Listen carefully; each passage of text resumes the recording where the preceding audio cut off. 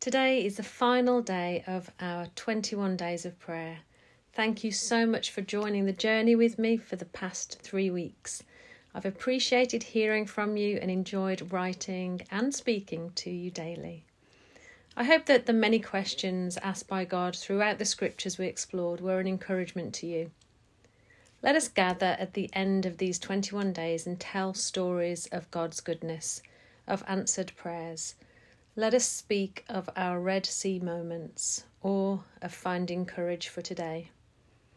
Let's be honest about desperation, of numb grief, questions and doubts, and remind one another of the promise of His presence.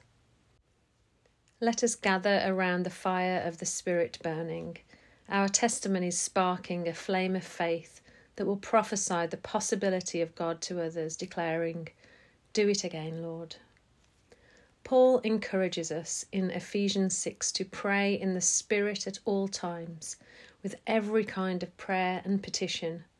To this end, stay alert with all perseverance in your prayers for all the saints.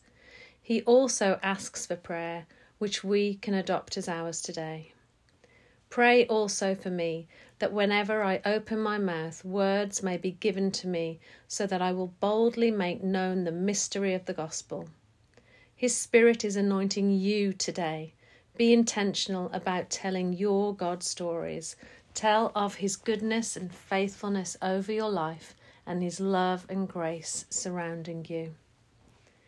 In your time of reflection today, ask the Lord what He wants you to take out of this focused season of prayer and write a prayer of commitment to what He shows you.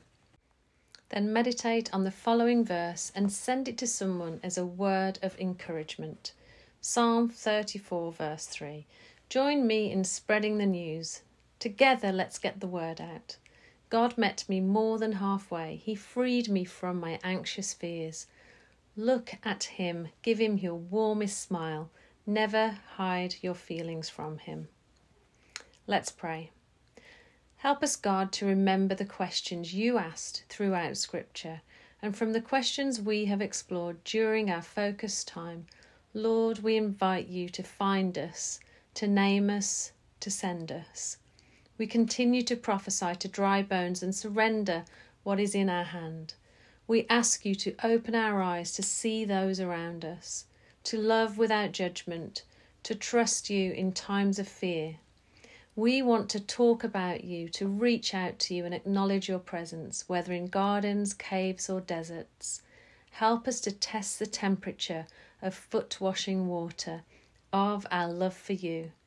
Help us to keep our love burning as we delight in your word. And we all say, you are our God. Amen. I would love to hear of all that the Lord has shown you and spoken to you over the last 21 days. Feel free to email me, and you can join in with Pastor Phil and his word of encouragement at the end of the devotional. Thank you for listening and have a blessed day.